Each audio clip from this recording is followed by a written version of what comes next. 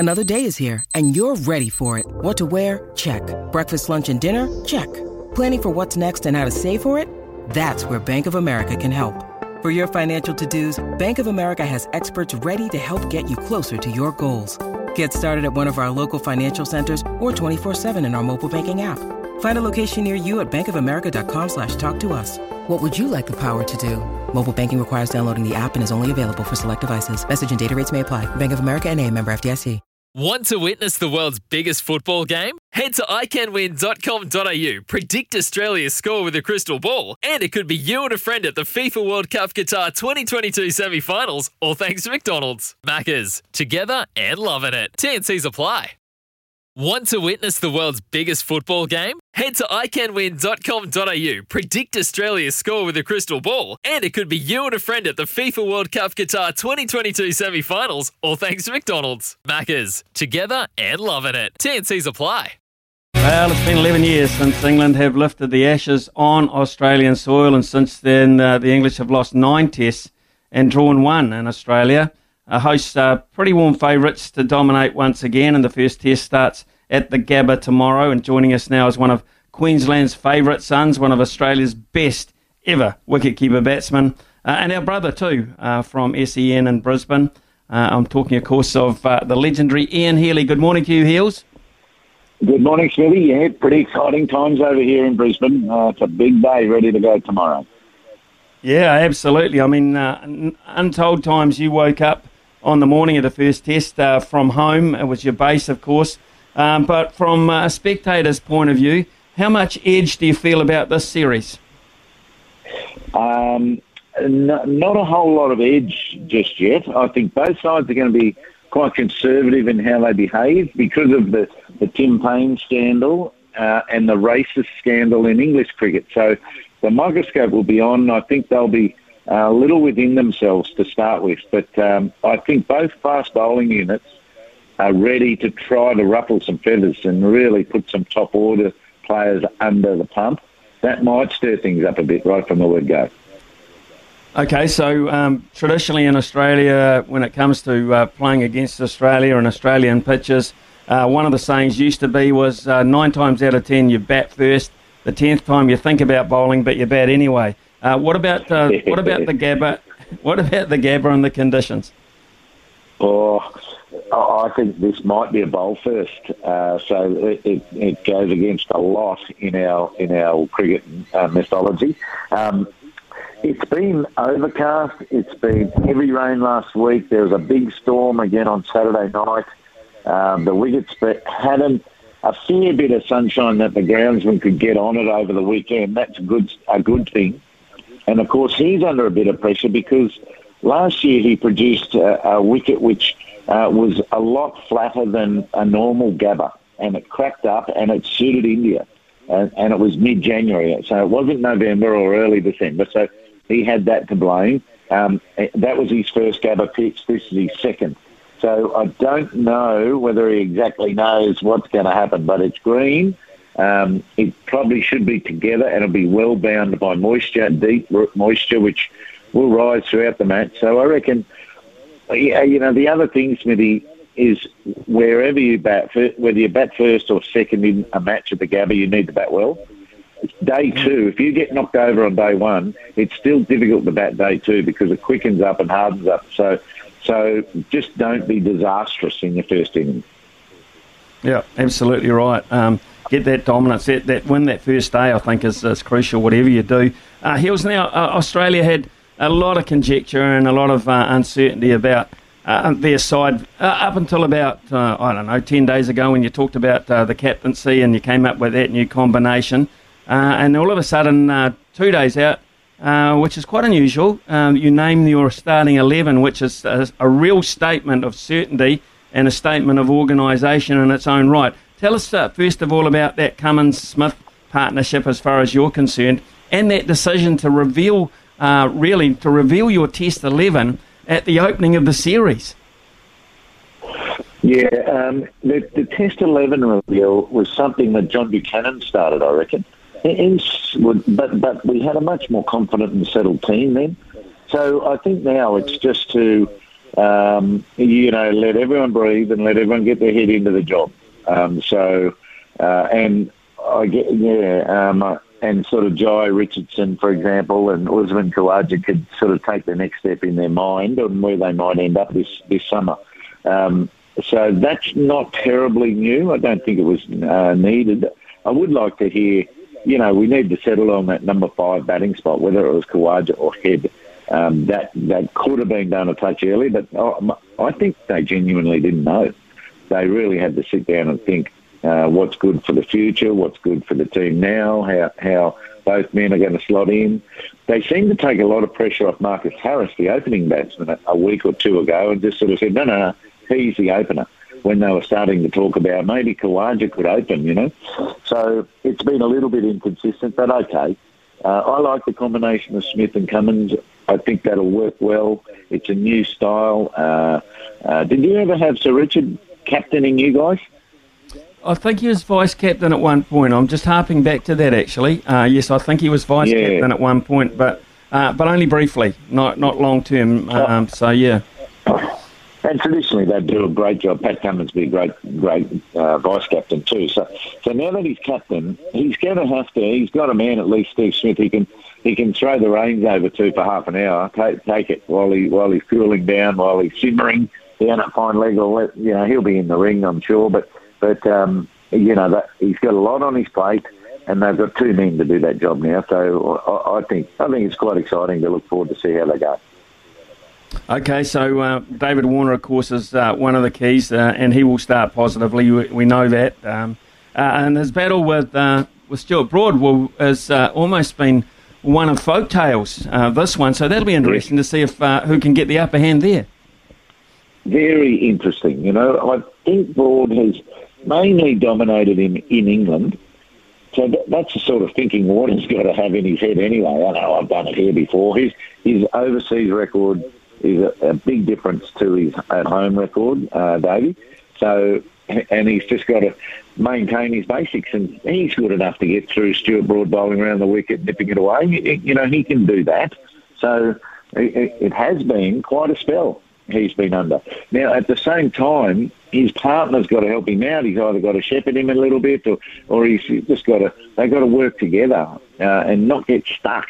Now, Marcus Harris, pretty raw and pretty young, but he's going to have to step up and do that job and really enjoy that battle up front. Left-handers everywhere for the Aussies, so Broad will be licking his lips. Anderson, looking at today's humidity once again, he'll be licking his lips to try to get a go on the newish Gabba. He doesn't traditionally like the Kookaburra ball. He doesn't do much with it, and it is a lot tougher to move sideways than the Duke ball of England. So, but he came here with a lot of energy last time, and I believe his intensity is good this year in this preparation. So if it's left-handers or right-handers, they'll have their hands full with Jimmy Anderson if he's on. Interesting. I'm not quite sure what Mitchell Stark's done to Shane Warne over the years, but there seems to be an ongoing campaign from Warne, perhaps for Mitchell Stark not to be part of the starting 11. Now, both those guys extremely well for obvious reasons. Mitchell Stark for me is that he's one of those guys who's only ever seems to be 1 or 2 good spells away from being back at the top of his game. It's all about rhythm for him and a little bit of confidence. Yes, that's a good call. And I saw that rhythm come back in the T20 World Cup. He was great. He even bowled economically and released the ball after a very rhythmical, pacey run-in. He got smashed in the final, so it didn't come out of the hand as well as he would have liked, I'd say. But I thought there was some rhythm there. So he's been a nightmare in the nets and in the centre wickets, I reckon, this week. So he's got the dirts about probably Warnie, and he'll fire up. I'm expecting him, having been given a chance to sort of, show the selectors, show everyone what he's got. After last year, he was a bit down last year, but he faced the loss of his father all summer. He was dealing with it, and his father passed away really young. It was like late 50s. So he was dealing with a lot last year. Warnie, you originally saw him fidgeting and sort of very unsettled in an early match, and sort of so he's got to get his mind off himself and stop worrying about all these things and get onto it. And, Warney sort of said that he's a bit soft. Starkey doesn't care. Starkey, I sort of said, do you want to, catch up with Warney or whatever? He said, I don't give a damn about Warney. That was a few years ago. So, anyway, Warney can needle him every now and then, and Australia might see the benefits. I think he's got something not far away. That's cool to hear. Look, here's the other, because Mitchell Starc, when he's on form, it's something special to watch, I have got to say. Now, what about the opposition here, Heels? Where have they been? What have they been doing? It's like from this side of the ditch anyway, it's pretty hard to even realise they're actually on Australian soil. It's been that quiet. Yes, they closed ranks very early, mainly probably for 2 to 3 weeks when they'd started here in Australia because of the racist scandal that's going on in England. Then Australia closed ranks a bit, so it's all been pistols at 10 metres from the media as well as each other. They've given themselves every chance to come in and be best prepared for the Gabba. They have had disruptions because of the weather, lots of indoor stuff. They've even been going for walks and doing some fitness in the rain, which you can do in Queensland because it's warm rain at least. So they quite like that. It has felt a little bit quiet on the England front. I'm not sure. No one's really sure whether they're going to go with Mark Wood, who's bowling fast, or Ollie Robertson, who will get bounced. He's a big, tall number who will get bounced on the Australian batsman to go with Broad and Anderson. So that's still an undecided one. I don't know how they can fit all their batsmen in, They've got a lot of all-rounder types that they've got to slot into their batting lineup, and they mightn't be that sure about that yet because of the lack of match practice. Are they going to open with Burns and Hamid? Then Root doesn't seem to want to move up to 3, so Darwood Malan might be 3. Root 4. Then you've got Butler, Bairstow, Stokes 5, 6, and 7 in whatever order you want to do. Which order is that going to be? So they've got an upside down order that's very difficult to get through their middle order easily. Where are the keys then, Heels? If you look at this, it's a marathon. It's not a sprint, this series. But where are the keys for you at this point? Is it as simple as saying it's lining up 1 or 2 batsmen against 1 or 2 bowlers, and who dominates that wins? Or where do you see the key matchups? Oh, that's a good one to start with, I reckon. Both bowling attacks against both top orders, whether that be 1 to 3 or 1 to 4. Definitely 1 to 3. Our Australian bowlers are very, very good, but I don't think they've won enough in their time. So I'd like to see them really get a rattle through this English top order this year, and they've got to be quite not nasty, but aggressive, and their intent really obvious right from the word go. Don't be stock bowlers, bowl short, sharp, aggressive spells all innings long. So I want to see that. As you've mentioned, Warner and Marcus Harris will be under the pump with that English new ball. I think they're the greatest keys, those two. The other thing for the series is not to lose Brisbane. So if someone gets behind and gets on the back foot in Brisbane, they've got to really fight hard. You've got to fight hard to either get back on top or get the draw. Do not have a loss in Brisbane because Adelaide is very losable. So again, if England get the ball in their hands at the right time in a day-night Adelaide test, they can turn you inside out. And if they've won Brisbane and Australia goes 2-0 down after Adelaide, look out. You might not be able to come back from that. And vice versa for England. If they're the ones that get behind in Brisbane, hang on hard. You really got to fight.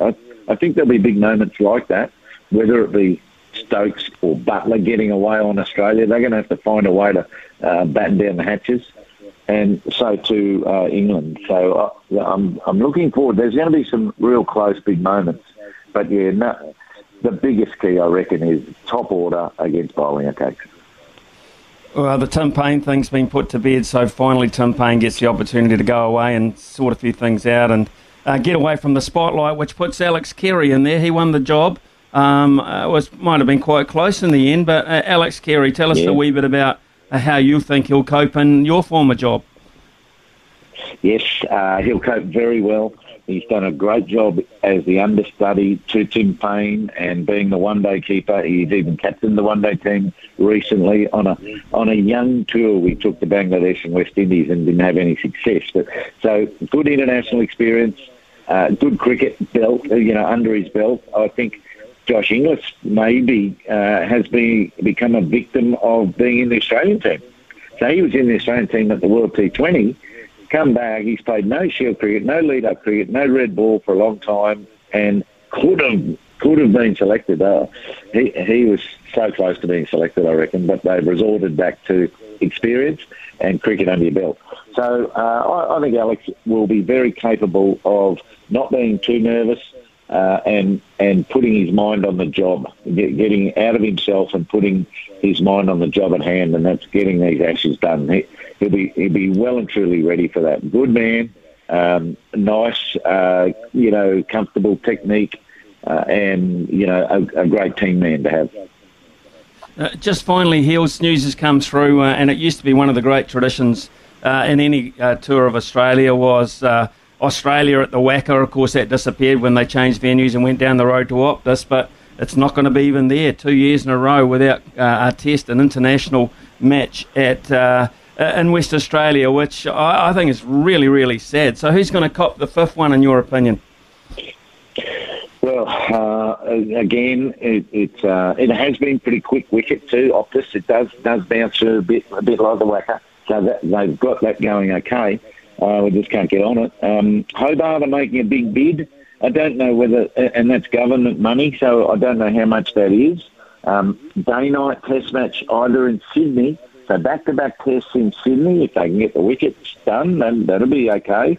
I think Sydney and Melbourne could both be very suited to day-night cricket. So, Melbourne is the one in my mind. And this year, Smithy, I'm very happy for Cricket Australia to go revenue. You take the one that creates the most money, because last year, for example, there was $30 million spent on biosecurity. Revenues in our game are not high. It's time to go the revenue route for mine. And so whichever opportunity produces the most revenue and then is logistically easy for the broadcasters, etc., is my choice. So if that's Melbourne, get it there. A day-night test in Melbourne to finish an Ashes series be big. Heels, as always, thank you very much for your time this morning and your insight into how you see it might go, and particularly those conditions. Enjoy the Ashes. We certainly will from this side of the Tasman. Something I really look forward to. Thanks for your time this morning, buddy. Yeah, you're welcome, Smithy. See ya.